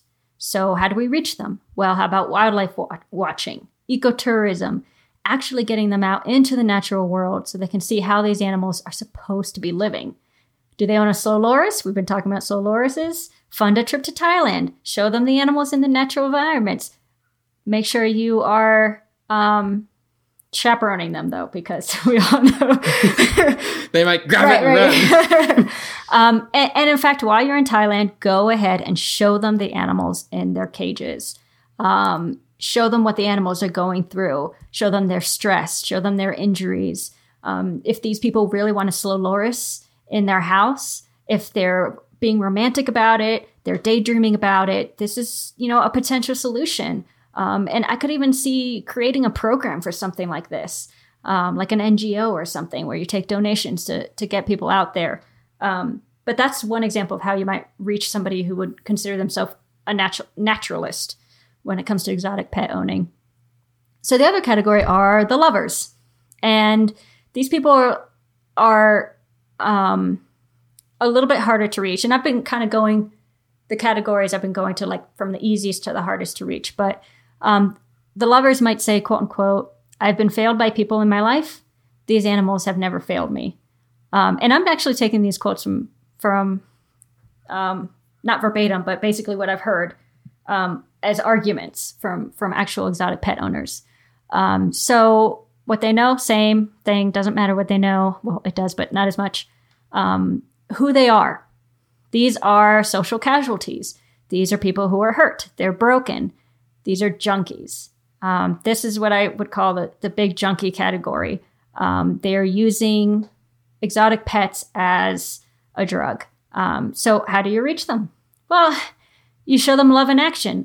Programs like Born Free USA, the World Wildlife Foundation's traffic program, take them to these places, take them to these organizations. There are many that are actually protecting animals from the exotic pet trade, and they're doing this from a position of love. We talk a lot about how even as conservationists, we can be emotional. We love these animals. So, show them what the true love of an exotic animal is, and challenge their true level of love. Bring them to domestic animal shelters, even go as far as human programs to fulfill their lives and restore their faith in humanity. This is one of the most important things about my approach, the who they are approach. You approach a social casualty like this, a junkie like this, and the numbers aren't going to matter because they're using these exotic pets to fulfill their lives. You can fulfill your life with a domestic animal, with a dog, with a cat, with a hamster or something, like something, a domestic animal. Guinea pig. A guinea pig. Exactly. I have to. Not that I don't have love in my life. But oh my gosh. Yeah, so that's the other category, the lovers. And I know this is all just very sort of philosophical, and I'm throwing these solutions at you without like actual like feasible things. But actually, that reminds me, going along with what I'm saying, as our listeners, if you can think of things like programs or feasible things to pick up on what I'm saying here, share them with us or share them with anybody, because that would be really important too. So the final category are the collectors. These are the quote unquote gotta catch 'em alls. These are the hardest ones to reach, because who they are is they're the gatherers, but mostly they're the powerful, the proud, they're the prize winners. These are super prideful people. They put their collections above the animals. Yes, maybe they love their animals, but these are people who don't need to love the animals to have them. And yeah, they're the hardest to reach. They just want to fill up their collection. And yeah, that's like what I was talking about. It's rooted in selfishness, just coveting because it's cool and they want it. They don't have it, they want it. Absolutely. And a lot of exotic pet owners feel powerful having these pets, either as status symbols, or if it's like a quote unquote dangerous animal, or potentially dangerous animal, I should say, like a tiger or a venomous snake. These owners feel powerful having these animals in their homes. And that's a really addictive feeling. That's a feeling that is really difficult to reach. That's the kind of person that's difficult to reach. And this is the category where I will admit I'm stuck. I'm stuck on this category. I can't think of a really good empathetic approach for these people. And this will be the one place where I'll concede to outright law enforcement for people like this. So whatever your approach, I think everybody can agree that every category of trade demand, whether it's in live or dead or partial animals, not just the exotic pet trade, but every category of demand has its own matrix of varying motivations, excuses, and narratives. And we need to break apart every one of these categories for closer inspection, just like I've done right now. And I'm not saying that nobody's doing this. There are global attempts to do such things. But we need to break apart every category in order to effectively address the scope of the problem. So yes, education is a big element when it comes to solutions. For this particular argument, I was being pithy about facts, but the facts are important. But I still believe that what they know is a little less important than who they are. So this is why I keep saying you need to write a book on this stuff. Yeah, I'm just... And it goes back to in our first episode when we were like, saying how we're different and like you're emotionally, like you approach things from an emotional perspective. I approach them from a logical perspective. Yeah, I think this episode really demonstrates. I think so, yeah. But I think it's a good balance because my kind of approach can get daydreamy, I'll admit. Like my kind of approach can get really philosophical, and you have to have both approaches. You have to be practical as well. You can't just talk and be like, oh, people are, you can connect with everybody. There's a way to connect with everybody, when there isn't. Yeah. There isn't always a way to connect with everybody. So I think your way of thinking is also important, and I think that's why conservation has to be done in teams. Like people have to work together, and it has to be interdisciplinary. It has to be interphilosophical, that kind of thing. So anyway, yes. Yeah. So while we're on solutions, I've been talking about all of these empathy solutions, you can call them. I can't think of a better word for that, but there is one. But while we're on solutions, let's talk legislation. Let's talk like actual practical legal solutions. So I'm going to talk about U.S. legislation since that's the country I live in, and that's the one I know most about. Also, because the United States is a world leader, and it's really important that we put up a good example. But anyway, so the United States is a CITES party, as we've already mentioned. But the way our laws are partitioned by state sometimes makes it difficult for federal enforcement to reconcile with state enforcement. Because of our somewhat unique state system where we have like so many freaking states with so many different laws and that's that sort of thing. It's sometimes hard for the federal government to keep up with state enforcement. But anyway, there are too many state legislations to go over thoroughly. But for a quick summary, 19 of our 50 states have an outright ban on the private ownership of certain exotic species. So each state has a different list. And this includes native and non-native species of wildlife. 12 states have partial bans, which protect fewer species. 14 states allow private ownership, but only with a license or permit from the state agency. 5 states are falling way behind. They have either no regulations or super lax regulations.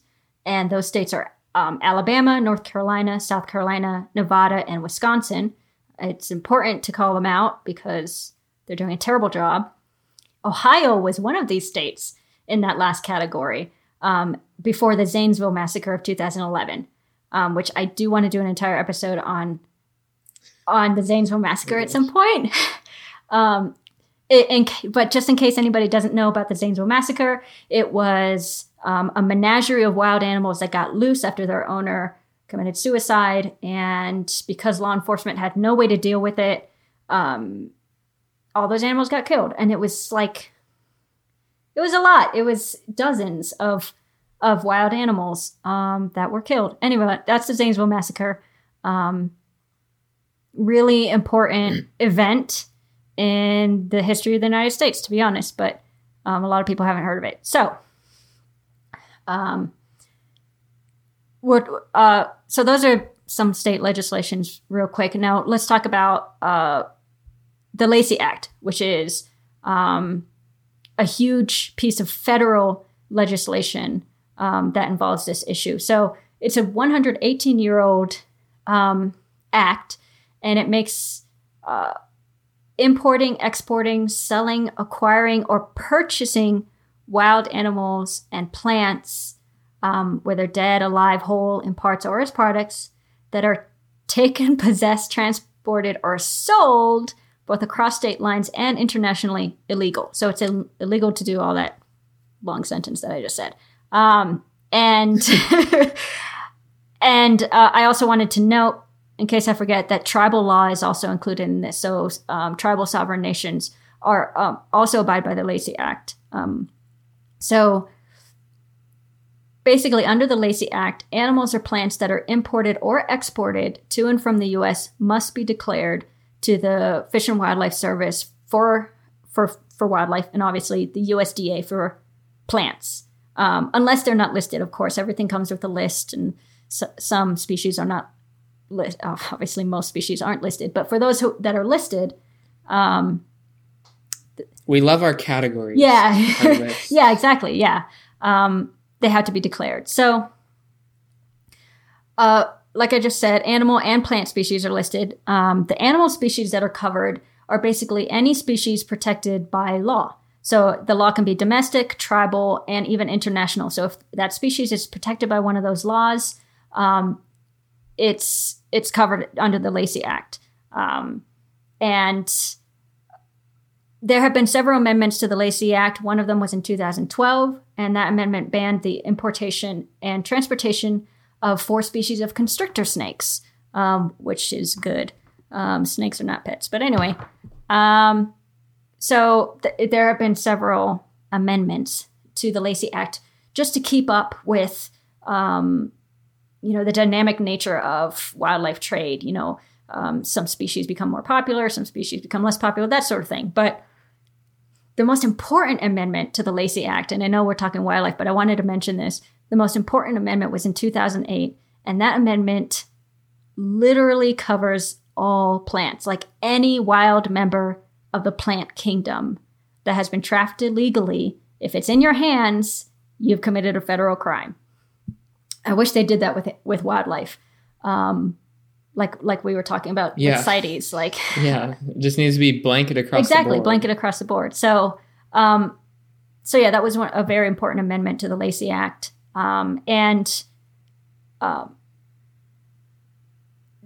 As I said, this is a piece of federal legislation. It becomes a federal crime.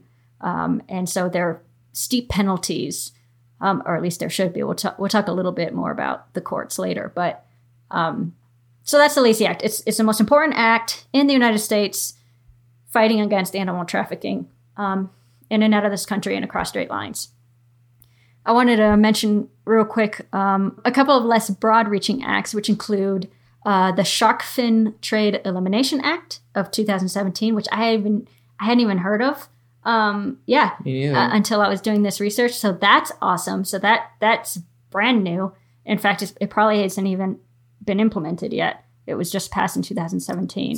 And that just, as it says in its name, it makes it entirely illegal to trade in shark fins in the United States, import, export, cross state lines, that sort of thing. And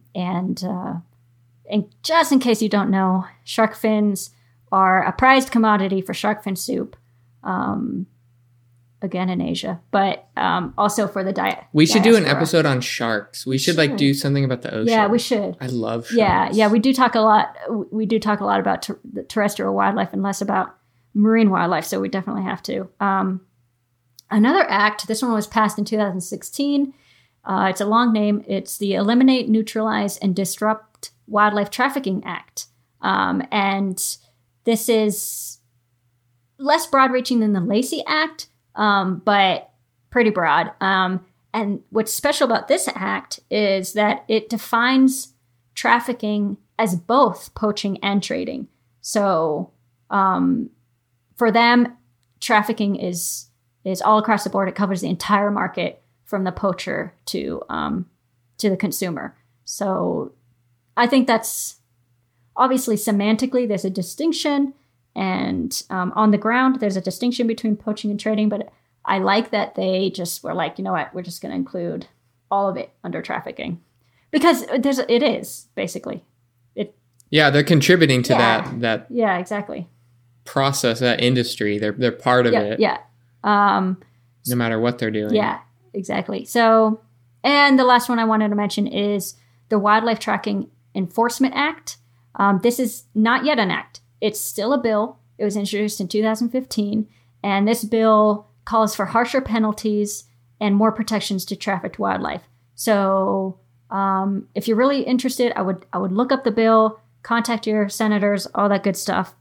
It would be a really important one to pass because as we're about to talk about enforcement and the justice system, there are some gaps that a lot of cases fall through. So moving on to enforcement. In the U.S., we have this task force called the Interagency Task Force on Wildlife Trafficking. It is co-chaired by the Departments of State, Interior, and Justice, and all the relevant agencies therein, in all those departments, there are 17 of them that work together to fight illegal wildlife trafficking.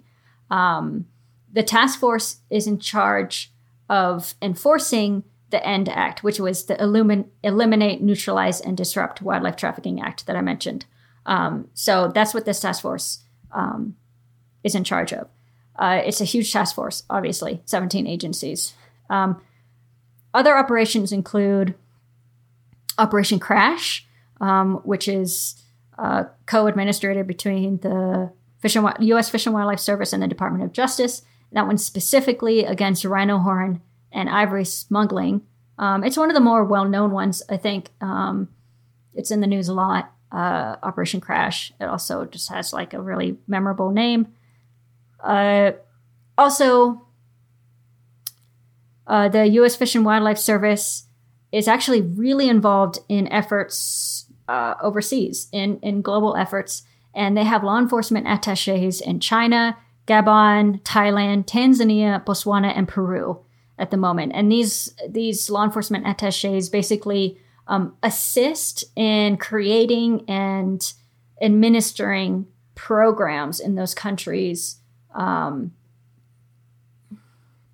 if they are struggling with law enforcement programs. And there's And they also, just to mention them in relation to pangolins, they are like very involved in the issue of pangolin trafficking. So much so when I was in South Africa, one of the guys that I knew is the chair of the pangolin working group. And so they had this pangolin working group meeting or conference there, and I went to it, and there were people from U.S. Fish and Wildlife there talking about their work, especially in Central Africa, with addressing the issue of pangolin trade. And so not only are they just working on, wildlife trade in general, but they are very involved in the pangolin stuff because they recognize it's such a huge issue. Right, so yeah. It's pretty cool to see that. Yeah, that's cool. So another operation is Operation Thunderbird, and this is in cooperation with the International Consortium to Combat Wildlife Crime, which Jonah mentioned in a previous episode.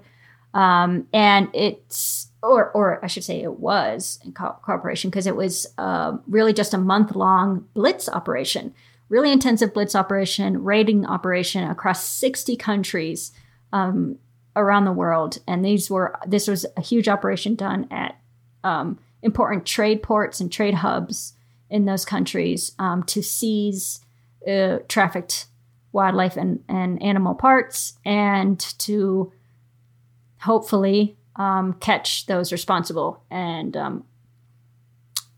so that was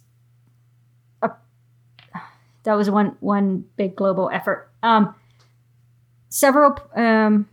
And of course, there are also several programs employing the U.S. Agency for International Deployment, USAID, as it's known. And these programs provide training, support, and partnership in enforcement efforts.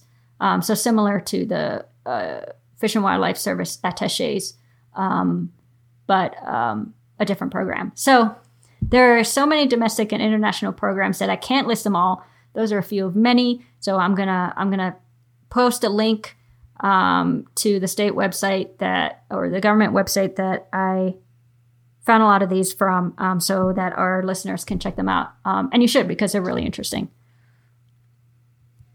Yeah, and those are just like government organized programs. I think in the past couple episodes, we've maybe mentioned an organization here or there, like Conservation South Luangwa, that's involved with enforcement of poaching and trafficking and stuff. But I mean, you could go online and you could find so many more. Some of the big ones that you'd probably read about are like World Wildlife Fund's different programs on wildlife trafficking, or Wildlife Conservation Society, or one organization that I was remiss to not mention last week when we were talking about poaching enforcement is Wildlife Crime Prevention, which is an organization based in Zambia. And they do really awesome work in Zambia, and involved with not only enforcement, but also with legislation, or not creating legislation, but working with the judges and stuff to in trials to make sure that proper penalties are given, and they're just involved in the judicial system there, in helping them specifically with combating the wildlife crime there. But kind of returning back to the United States, just because that's where we are from, and we have a lot of information about that. There's obviously, and this isn't just only in the United States, there's always room for improvement. And particularly the trade in live animals and animal products from Mexico into the U.S. is a huge issue, especially because a lot of animals from Central and South America are very popularly trafficked species, and so they're coming up from the South up in the United States where there's a huge demand. Like I think Mariana mentioned in the beginning that the United Kingdom and the United States are big players in this. So anyways, it gets kind of crazy down near the border in Texas, where I was just at actually a couple weeks ago looking across the Rio Grande into Mexico. Wildlife smugglers will swim across the Rio Grande with their contraband to smuggle it into the United States, because if you don't know, the Rio Grande makes up the border for a significant part of the Texas-Mexico border. And one smuggler, this was crazy. One smuggler was caught swimming across the river with 25 live parrots to be sold stateside. He had the cages all fitted with rafts and stuff. And in that environment down there, it's probably fairly easy to do that, just because it's a kind of thick, brushy area, easy to go undetected, especially because there's not a lot of there's obviously a lot of border patrol agents down there, but when we're talking about agents that are specifically focused on the wildlife trade issue down there, that's where there's a lot of room for improvement, especially because Southern Texas is a hotspot for trade. So the city of Brownsville, which is the Texas city that's right on the border down there, they only have one full-time inspector for 3 bridges that cross from Mexico into the United States. And then there's one other agent that's 50 miles away on the border. So that basically means 2 wildlife trade specific agents for 325 miles of border. And their responsibilities are not only, catching illegal wildlife trade, but also monitoring and regulating the legal wildlife trade. Mm-hmm. Making sure people have the permits that they need and stuff. And this is where we talked about earlier. It kind of makes enforcement difficult because obviously they know the legislation, they know their stuff, these agents, but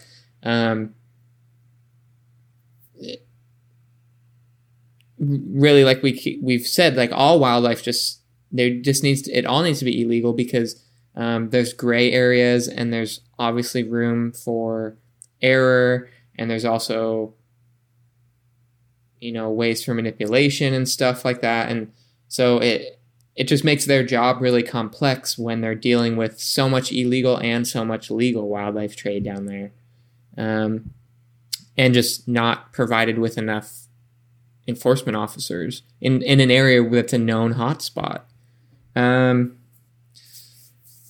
Anyways, and just the sheer volume of animals and products coming in through U.S. ports every day, across the entire country, puts a strain on all the agencies involved, like the USDA, Fish and Wildlife Service, NOAA, which is the National Oceanic and Atmospheric Administration, the FBI, the DEA, Interpol, Customs and Border Protection, all these agencies, and we're probably missing some. Just the size of this trade puts this huge strain on these agencies that already have other responsibilities. And I don't think that making across the board all wildlife trade illegal would make their responsibilities any easier, but I think it might simplify their tasks and duties. and obviously, like I already said, these people know the laws and they know their jobs, but it just be, you see a wild animal, it's it's illegal. Right. It's just easier that way, I think. Yeah, I agree. But I'm not a law enforcement person, so maybe that just doesn't make sense. Logically, it makes sense to me. Yeah. But, so the people in these agencies are involved in, confiscating all these seized live animals and products that we've been talking about, and all these examples where we're talking about, this many parrots seized here and there. These animals and these products have to go somewhere, and because of the sheer volume, that's a huge challenge, especially when we're talking about live animals. Because what do you do with 100 tortoises that were just found in a suitcase? Where do you put them and make sure that they're cared for properly and stuff? You don't know where they came from. You can't just ship them back. Right. And actually, I remember when we were at Unity, and I was the president of the Humble Herpetology Club, the Inland Fisheries and Wildlife Wardens wanted to work with us because they get a lot of confiscated reptiles and amphibians, and they have a place where they can send them, but they get so many that they can't keep up, and they need people to maybe take care of them or something. Yeah. So they were trying to set up like a partnership with the Herpetology Club at Unity. I don't know whatever became of it, but because there's people there that are knowledgeable in keeping herps, because they just have so many live animals that what are they supposed to do with them? And it's mostly they obviously can't just, dispose of them or euthanize them or whatever. It has to do with like the trials that these people that the animals are confiscated from. Those animals are evidence. Mm-hmm. So they need to be kept around as evidence. Right. You get rid of them or go send them back, you don't have a good trial. You need them as evidence, and that means you have to keep them somewhere, and that's a huge challenge. Same with the illegal wildlife products. Many of the products that are collected are never even investigated or tracked to their source. So even though they may be kept as evidence, we don't know the information necessary to understand the trade better isn't collected. Like you said earlier, identifying trade routes and things. Sometimes it's just impossible. And actually, a lot of genetics work is really helping to address this issue. And we do have a wildlife forensic lab in the country, although we only have one of them in Ashland, Oregon, that's run by the Fish and Wildlife Service. We should have them in each corner of the United States, just based on the size of this issue. But a lot of these animal products are stored in places like that, or this other, I think there's like a warehouse, or there's some place in Colorado. Oh, yes. I think I know what you're talking about. It's like a repository of sorts. Yeah, for seized wildlife products specifically. They have like whole entire stuffed tigers, like ridiculous stuff. Yeah. And they keep it there, and that's, that stuff's easier to store than live animals, because that repository is kept, and then when the person goes to trial, they can, request that the stuff that was confiscated from that repository. But anyways, back to kind of how the advances in technology that are allowing us to, track trade and sources a little better. Genetics is huge, because you can, test the DNA from certain animal products or from live animals and tell if there's information available from the source populations. You can say, okay, this tiger skin came from India or whatever, and then you can, with all the data, you can say, okay, most of the tiger skins that we're confiscating are coming from India, so that's a big source compared to Nepal, where they've really cracked down and their tiger population is growing or whatever. And you could read a lot about this online. There's tons of articles that are talking about this sort of genetic frontier of understanding wildlife trade and identifying trade routes and stuff. It's a really, really cool stuff. And I also think we mentioned in our technology episode as another example for understanding trade routes and stuff. There's this like sea turtle egg that is a GPS tracker, and they it's basically a GPS device that's disguised as a sea turtle egg, because people traffic sea turtle eggs, and then when people poach sea turtle nests, then the egg, goes with the rest of the false egg goes with all the real eggs, and then they're able to track where it's going, and they can understand just trade routes better. Anyway, so that's another cool advance in technology that's helping with this. But also it's difficult because our courts just can't keep up, because there's so many of these cases. And this is the case with the United States and other countries. Just because so many cases fall through the cracks, because either they're not prosecuted properly or they never even make it to court. And this is actually where Wildlife Crime Prevention, that organization in Zambia that I mentioned, they really are focused on this in Zambia, making sure that these trials actually go to court, and that they're tried properly, and that the evidence, the support and the training and stuff that they provide to law enforcement is important, so that, anti-poaching scouts actually understand the laws, so that they are preserving the crime scene. Because, you find a poached elephant or something, that is a crime scene.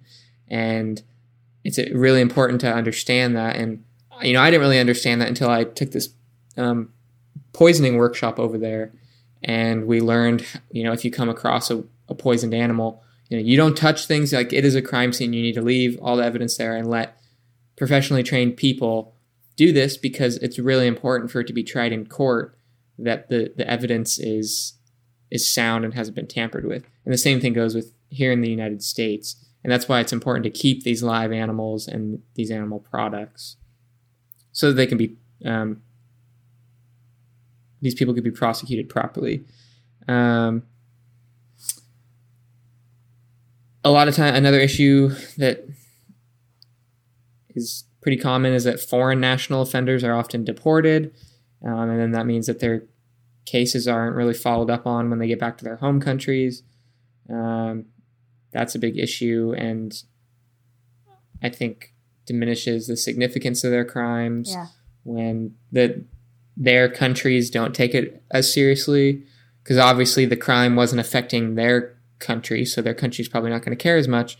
Here we are back here, it's like, they are committing a crime in our country and, taking or destroying our resources.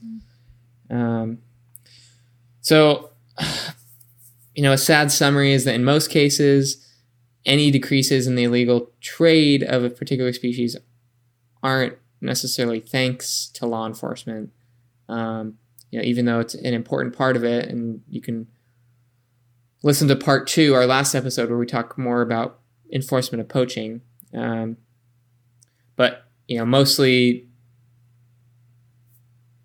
decreases in trade are going to probably result from just plummeting availability of the species in the wild from overexploitation, which is why I'm surprised at some of the statistics we listed earlier, that there's still so many of these animals being trafficked, that the wild populations have been able to sustain it. But, it's not going to be like that forever.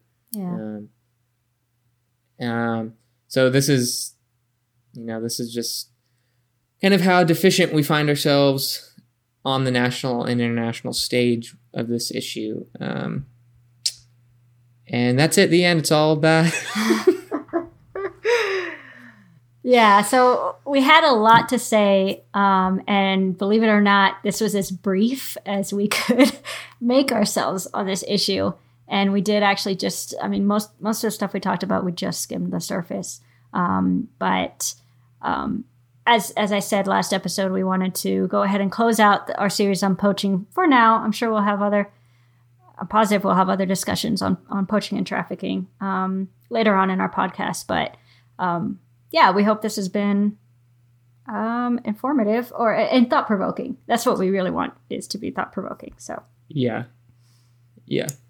And no sustainability tip this week other than that. Just don't keep wild animals as pets. That's all you need to know. Yes. Yeah. So yeah, if you have any questions or comments about poaching, we'd love to share them on the podcast. So connect with us on Facebook or Instagram at Conservation Chronicles. I wrote Twitter again. We don't have a Twitter, although, I've been thinking, I don't know anything about Twitter. I don't know if you have a personal Twitter, but we might be able to get a greater following if we have a Twitter. Yeah, okay, I'll look into it, yeah. I keep saying Twitter. Because not that we have so much time to post Twitter every like 5 Twitter posts a day, but with Instagram and Facebook we're only doing it a couple times a week, and I think we might be missing an opportunity to get more audience members. Yeah. Anyways, we don't have a Twitter yet, but you can find us on Facebook and Instagram. And let us know what you think about this issue of poaching, or future episode topics that you'd like us to cover, or whatever. We want to hear from you. And you can also download our other episodes that we'll be talking about on our website at conservationchronicles.podbean.com, or whatever other podcast platform you get your podcast from.